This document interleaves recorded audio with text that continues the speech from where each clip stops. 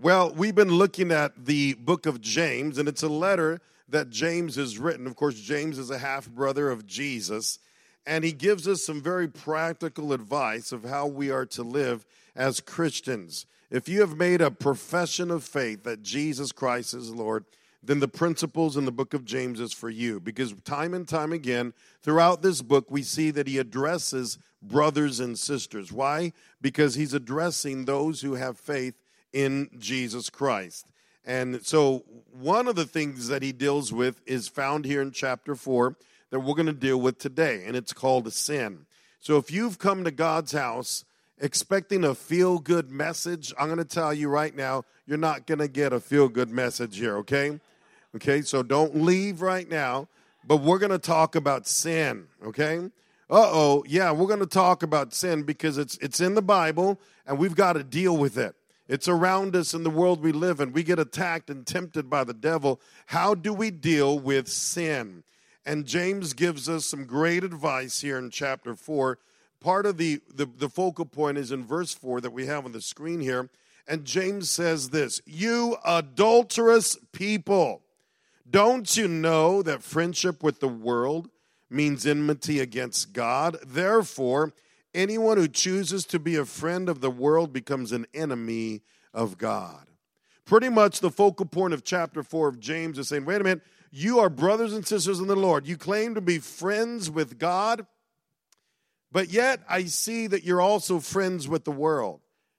That should not be. No, that doesn't work. Because if you claim to have a relationship with our Lord and Savior Jesus Christ, and if you start fooling around here with the world, now what do I mean by the things of this world? We're talking about sin.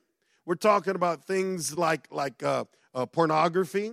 We're talking about things like sexual sins. We're talking about things like jealousy. We're talking about things like gossip and murder and slander. And the list goes on.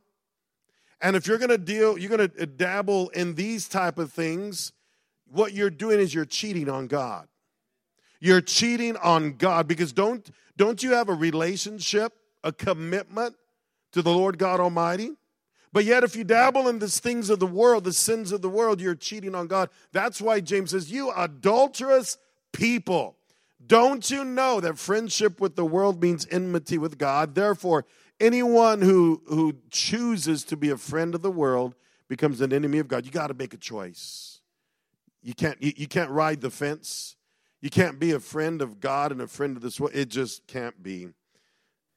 So today we're going to talk about this. It's some great advice that James gives us. Father, in the name of Jesus, I thank you for what you're going to do even today in our midst as we talk about a very important topic, the topic of sin.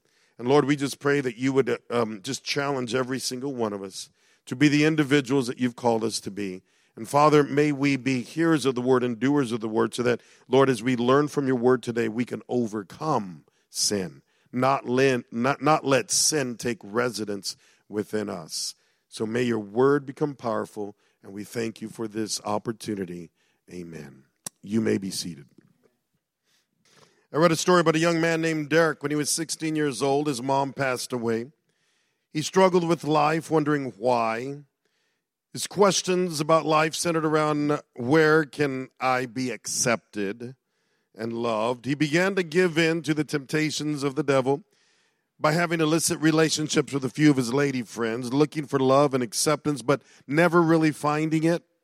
He began to be negatively influenced by the things of this world and by the sinful desires of his own flesh. His bad decisions led him to end up spending 2 years in jail for armed robbery. Sin had taken Derek down a road that he didn't expect and a road that he really didn't want. It was there in jail that one reached out to him. Someone visited him to conduct a Bible study. Derek began to think the top of himself, is there really a God? And if there is a God, could he forgive me? Could he give me a new start in life? And this gift of grace, is it really for me? So Derek had a decision to make. There are two portions of James chapter 4. The first portion introduces the problem, and then after that, we see the solution. The problem is that the world and worldliness entraps us. So I want to walk through what does James say in James chapter 4 about how the world traps us. Number one, the world traps you to fight with others. The world traps you to fight with others. So we start off in verse 1, and James says, what causes fights and quarrels among you? Don't they come from your own desires that battle within you? You desire, but you do not have, so you kill. You covet, but you cannot get what you want, so you quarrel and fight. So he's saying, what is the root problem of fights and quarrels? The root problem is you don't get what you want. And when you don't get what you want, you get angry, you get agitated, and that's where fights arise. And you got to be careful about that. The world that we live in has a way of enticing you and I, entrapping us into a life of sin. Someone in this world that we live in says something about you, and it triggers your anger. You get angry. You want to fight with words.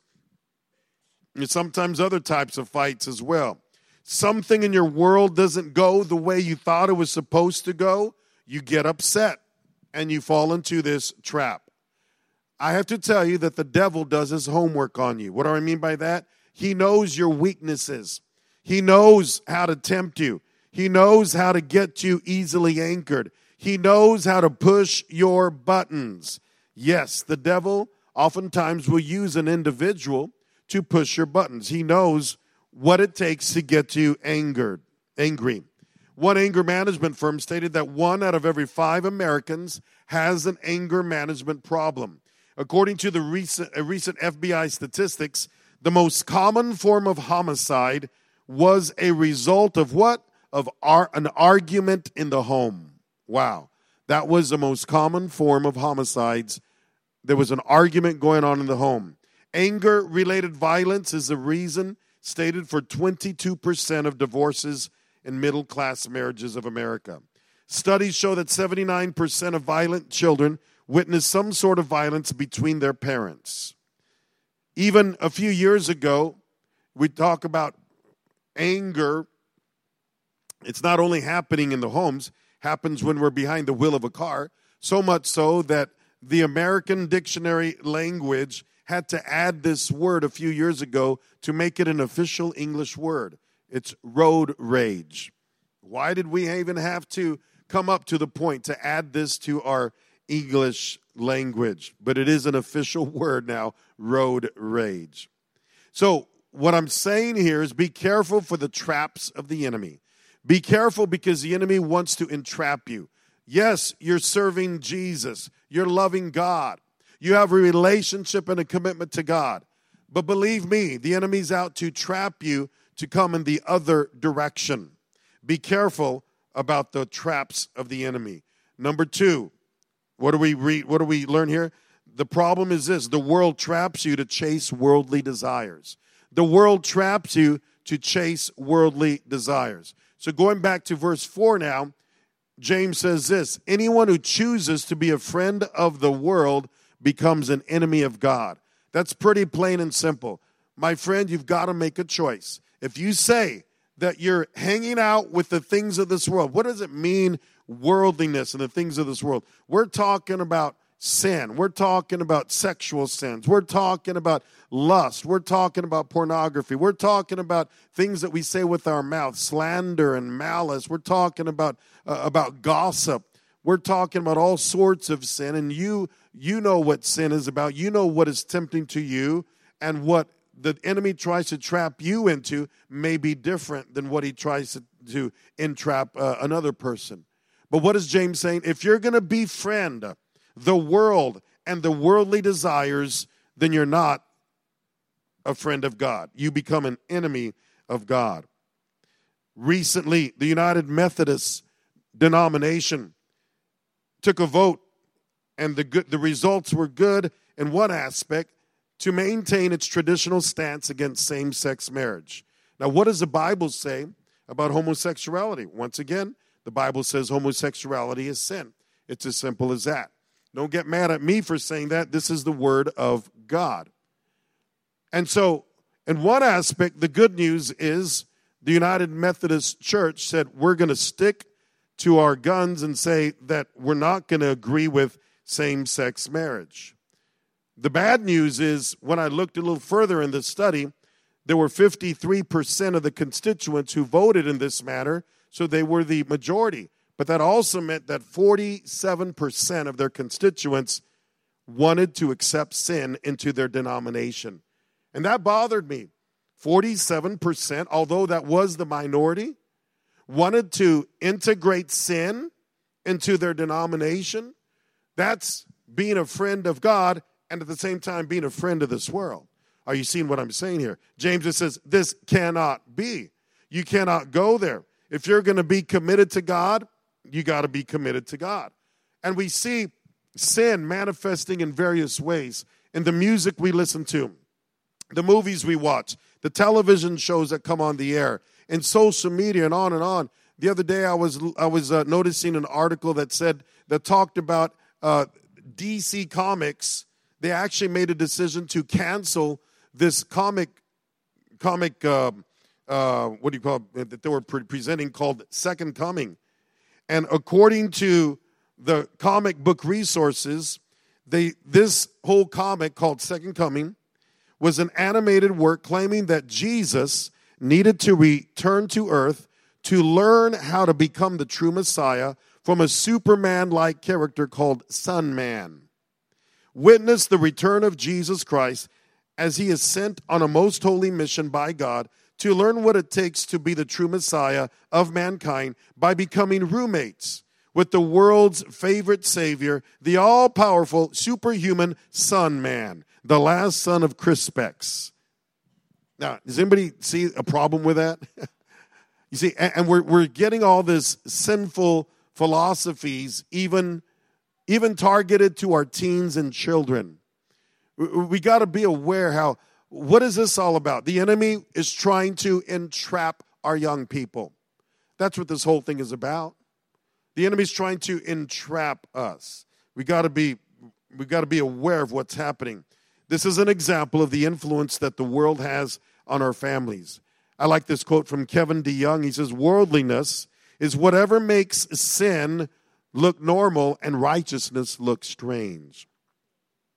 Now, let me give you some good news, because probably in the area of Hollywood, you may say, it's tough to stand strong in your convictions in an industry where the majority of the people are not believers. There's one actor that I want to thank the Lord for, and he's a born-again believer. His name is Neil McDonough, and he is not ashamed to say, I refuse, this is what he says, I refuse to do sex scenes because of my Christian beliefs.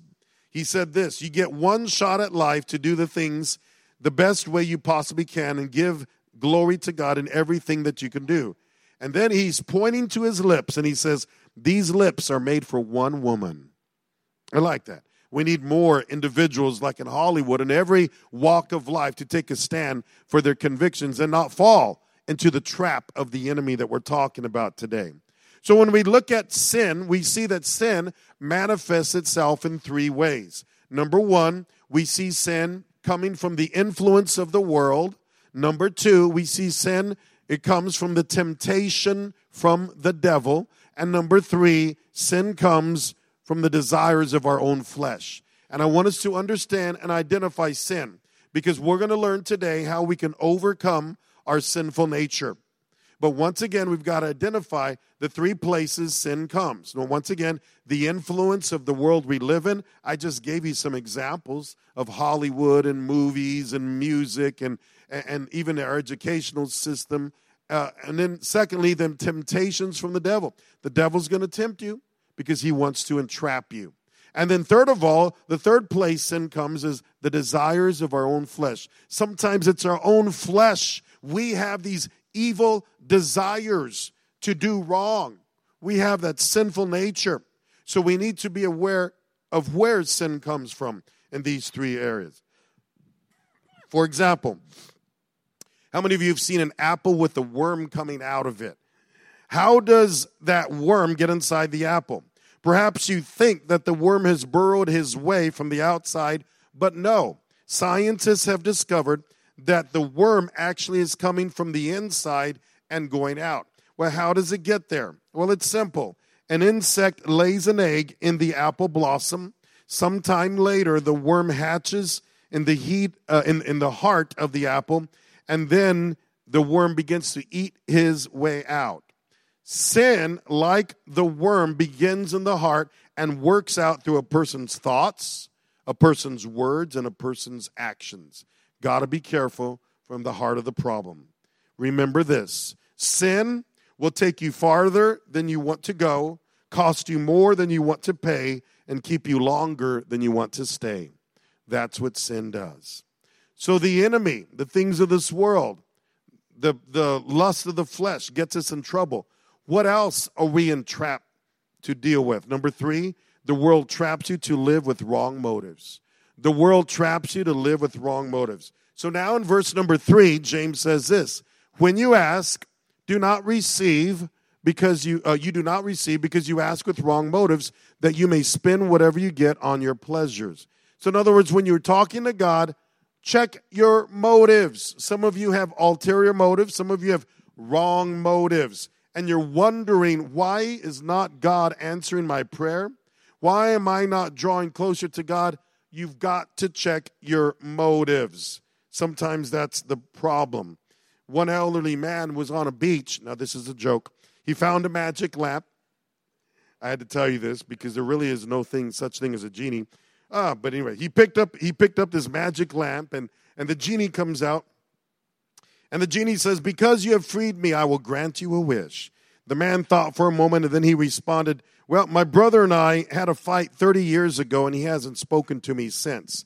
I wish he will finally forgive me. There was a thunderclap, and the genie declared, your wish has been granted. Then the genie says, most men would have asked for wealth or fame, but you only wanted the love of your brother. Is that because you're old and dying? The man said, no way. I asked for that because of who my brother is. He's worth $60 million now. He had wrong motives. Huh? How many times do we have wrong motives in life? I'm a sports fan, and I picked up this quote from a NBA superstar. His name is Dirk Nowitzki, and he was calling out NBA players today that are in the NBA but have wrong motives. He says this: I don't know if it's about winning as much anymore as it is looking good on Instagram, Twitter, having followers, and having clicks and likes. Now, what he was doing, he was saying, all these NBA players today, they're not in it to win. No, they're in it because they want people to like them. He was calling out NBA players for having the wrong motives. Well, in James chapter 4, James is calling out Christ followers who have the wrong motives. And when it comes to our prayer life, it's time to grow up. We often pray, oh, Lord, if you get me out of this financial mess, I will tithe for the next 6 months. Good prayer, wrong motives. Are you understanding the difference here? Oh, Lord, if you help me with this particular problem, I will show up to church every week for the next 3 months. Good prayer, wrong motives. Now, we often say, God, if you do this for me, I will do this for you. I got to tell you, that's the wrong approach. God isn't a you scratch my back, I'll scratch your back kind of God. No, what he wants is a relationship with you. He wants you to draw near to him. He wants to be close to you. And once that happens, here's the good news, then you're going to be blessed with his favor. You're going to have his blessings, but it begins with the relationship. It's not about having these motives that, well, God, if you do this for me, then I'll do this for you. That's not the way God works. James is saying, watch your motives. So we see here that James gets very clear, and in fact, when he uses in verse 4 this phrase, you adulterous people, what he's saying is you're cheating on God. You're allowing sin to take root in your life.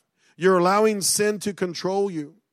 You're giving in to the temptations of the enemy. Don't go there. Don't do that. You've got to make a choice. So James begins by presenting the problem. What is the problem? The problem that all of us deal with today. It's called sin. Whether we like it or not, it's called sin. And I remind you, who is James writing to? He's writing to the believers. If you've made a decision to serve Jesus Christ. Amen. How many of you have made that decision? You are a Christ follower. Amen. That's the good news. Here's what we got to deal with. None of us are perfect. We are dealing with sin. We still need to overcome sin. We still need to overcome sin. So now James starts getting into the solution. So understand, we do need to deal with this problem of sin. But listen to his response. The world traps you, but the solution is this: God graces you. The world traps you, God graces you. He says this in verse 6, but he gives us more grace. But he gives us more grace. So, do we have to deal with sin? Yes, we do. You're going to get tempted. I'll tell you this right now. You're going to get tempted. That's just the way the devil works. He's going to tempt you. The world, the influence around us, we can't help but see the traps that the world has for us. Sometimes it's our own personal flesh that gets in the way. But here's the good news. God extends to us his grace. Because of the world we live in, we need the grace of God. Because of the temptations and the attacks from the enemy, we need the grace of God. Because of the battles we have with our own flesh, we need more of the grace of God. You see, some people think, yeah, when I gave my heart to the Lord 10 years ago, 12 years ago, I received salvation because of the grace of God. Amen? We needed grace then. But I tell you this, we need grace now. Don't leave grace for the day that you gave your heart to the Lord. Yes, praise God for that day. But we need the grace of God to overcome and live right today. We have decisions to make. Can I give you an example of a young man? Well, he's a man from our church, Roger Pettis. I read on Facebook that he actually didn't fall into the devil's trap. This lady wrote this on her Facebook, and this is a picture of Roger. How many of you know Brother Roger, right? She says, this photo proves that there are still good people in the world. 2 days ago, my wallet went missing, and this man right here is my angel. He found it on a sidewalk, picked it up, and right away, he had to find me. So he had his daughters find me on Facebook. We met up this morning. Big hugs and smiles were exchanged. I thank him as part of my gratitude. I rewarded him with a generous reward for doing the right thing. There are still good people out there, and Mr. Pettis is one of them. And for that, I will be forever grateful to him. Amen. Praise God. Now, Brother Roger, you know Brother Roger. Most of you know Brother Roger. Yeah, let's give God praise, all right?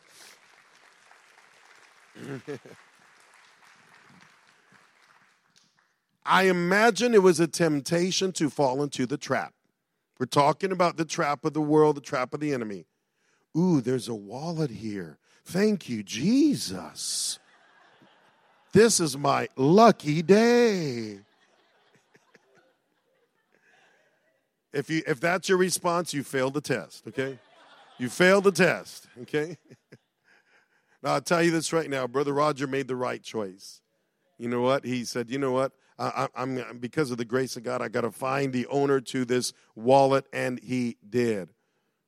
But I'm telling you, we have situations like this almost every day that you and I face. Am I going to make the right decision or the wrong decision? Am I going to fall into the trap of the enemy, or am I going to live under the grace of God? God's grace gives you the power to make the right decisions. Amen? Praise God for Brother Roger, and praise God for each one of us that make wise decisions. Amen? So what does James say in chapter 4? He goes on to give us 5 steps, and I love Scripture because he gives us 5 steps. I'm a bullet point kind of guy. It's very clear. This is how you can receive the grace of God, and you can overcome the traps that the enemy puts before you to fall into sin. First of all, step number 1, he says this: be humble. Here in verse 6, it says, this is what Scripture says: God opposes the proud, but shows favor to the humble. He shows favor to the humble. We need to be humble. Heard the story about Muhammad Ali. When he was in his prime, he was about to leave on an airplane flight. He was in the airplane. The stewardess was going around making sure everybody had their seatbelt fastened. And she came across and said to Muhammad Ali, you need to fasten your seatbelt. And he refused. He says, sir, you need to fasten your seatbelt.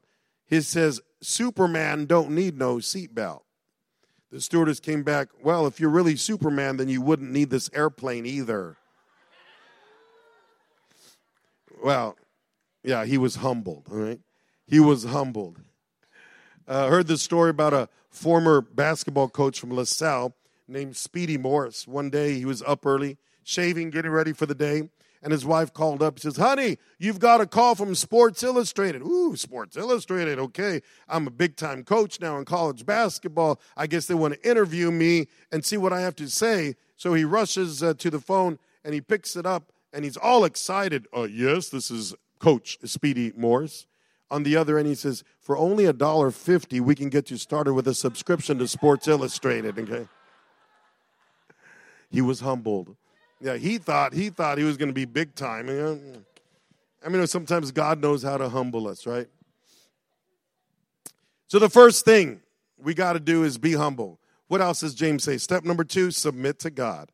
Verse number 7, very clear. Submit yourselves then to God. The word submit here is a Greek word hupotasso, which means to put under subjection to align yourself under God. To align yourself under God. And once again, James is using this picture. You are called to have a relationship, a friendship with God. The problem is many of you, James is saying, are cheating on God and you're being friends with the world. That cannot happen. Submit to God here in verse 7 is literally in the Greek word to align yourself with God. In other words, you're going to align yourself with what God says, His will for your life, and you're not going to go down that road. You're not going to cheat on God. That's what the word submission means. 2 brothers were talking. One brother was a simple farmer, and the other brother was a successful businessman. The self-centered, arrogant businessman brother says, I can't believe you haven't made anything out of your life. You are out here on a farm. Look at me. Look at where I am. I have a high position. I have a great title. I like to wear my $500 suits. And you're stuck on a farm. Well, the brother farmer says this, on my farm, I got to tell you, my brother, there are 2 types of wheat. The first type of wheat is a wheat that is standing up straight and tall. This wheat is standing up straight and tall because there's nothing in the head of the wheat to weigh it down. So it's standing up straight and tall. But you will see another type of wheat that is bent over a little bit because the head of the wheat is full and it is bending over. And he says, I got to tell you, my brother, he says, some people stand up straight. They're saying, look at me, watch me, I'm somebody. You can pat me on the back. They stand up tall and straight because there's nothing up here. No spiritual substance there. But then there are some Christ followers who love Jesus that have a whole lot of wisdom and knowledge. And because of that, they're bent over a little bit in submission to Almighty God.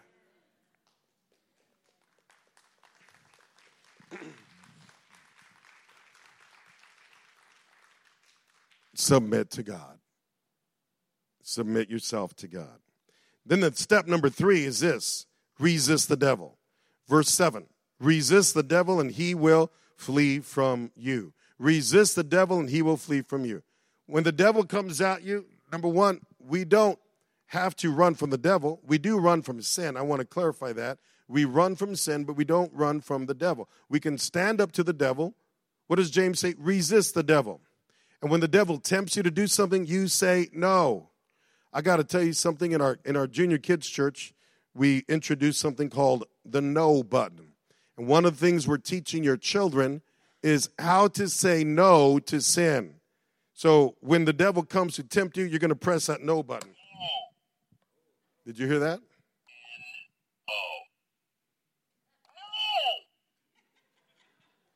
How many of you need a no button, okay? When the devil comes at you, what do you do? No.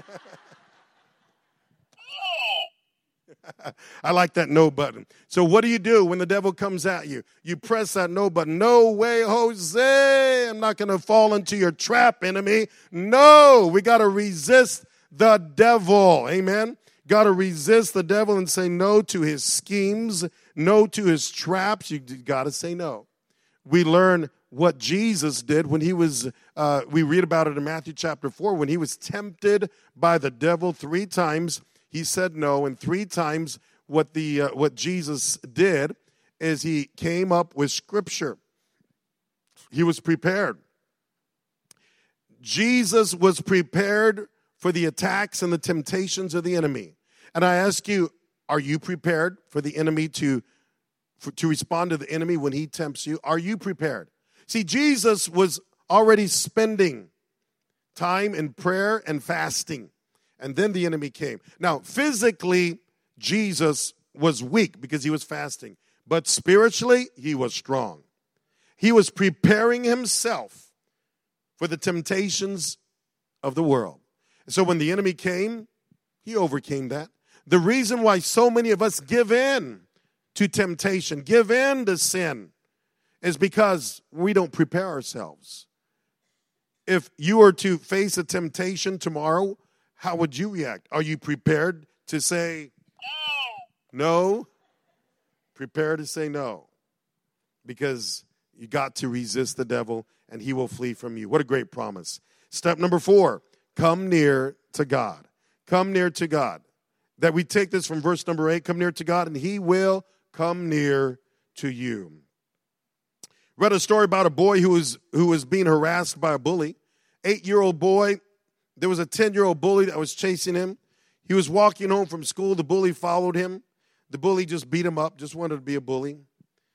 The next day, the same thing happened. Finally, the little boy says, well, I'm going to take a different street and go down a different way so the bully won't get to me. The bully followed him during his down the road of his new route to go home. Bully caught up to him and beat him up. And this is going on. So finally, this was happening time and time again. There was one day where the 8-year-old boy was walking home, and here comes that 10-year-old bully wanting to beat him up. But this time, instead of running, instead of being scared, the 8-year-old boy turned around and says, okay, give me what you got. And as the bully started getting closer to him, out from the bushes jumps the 8-year-old boy's daddy. The 8-year-old boy's daddy was about 6'2", about 275. No match for this 10-year-old bully that was right there. Guess what happened to the 10-year-old bully? He ran as fast as he could to get out of there. Okay, this is what happens. When you come near to your heavenly Father, the devil's going to run. Submit to God, resist the devil will flee from you. But what you got to do, you've got to come near to God. Because if you don't have your heavenly Father near you, you can't call on him. The closer you are to the Father, the more the devil is going to run. The more victories you will have over the devil. One last step that we read about here. What does James say? Step number 5, purify your heart. Going back to verse 8, James says this, come near to God and he will come near to you. Now, once again, one more thing, and before I probably should have said this before we went to step number 5. On step number 4, come near to God and he will come near to you. You've got to take initiative to get near to God. Okay? You've got to take initiative to get close to God. It's in your hands. The ball is in your court. If you don't experience God, if you don't experience the presence of God on a daily basis, don't blame God. He's right there. All you got to do is call on him. Okay? Then he says this, wash your hands, you sinners, and purify your hearts, you double-minded. Once again, he uses this term double-minded. If you recall, in chapter 1, he used the word double-minded as well. He says, double-minded and unstable in all your ways in chapter 1. Now in chapter 4, he uses the same term, double-minded. What is he referring to? He's given us this picture that you're friends with God, you're serving God, but at the same time, you're serving the things of this world and the sins of this world. You're serving your own flesh. That is double-minded living. You can't do both. No, you can't do both. That's being hypocritical. If you say you're following God and at the same time you're following the sins of this world. James says, wash your hands, you sinners. Purify your hearts, you double-minded. You have a responsibility to purify your heart. How can you purify your heart? Well, the best thing I can tell you is allow godly things to come in so that your heart can be cleansed and purified. So many times we allow the junk and the sins of this world to contaminate our mind and to contaminate our soul and our heart. James says it's time to wash up. It's time to purify your heart. A woman called a silversmith one day because she was curious about the process of refining silver.